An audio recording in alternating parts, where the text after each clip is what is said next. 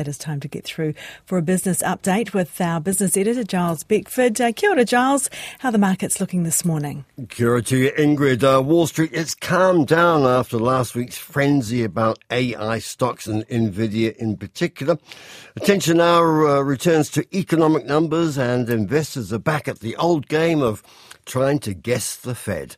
So the Dow Jones average is just fractionally firmer.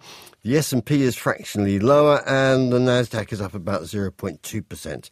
Our own top 50 index eased 10 points yesterday, down to 11,710.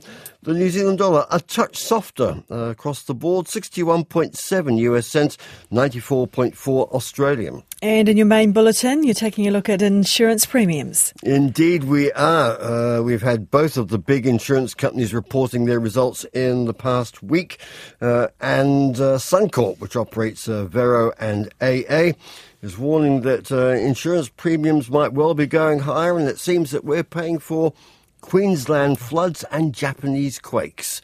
Property firm Goodman Property is looking at data centres for future growth as it does a reshuffle of its management system. And the World Trade Organization is in session in Abu Dhabi, and it's trying to get its house in order.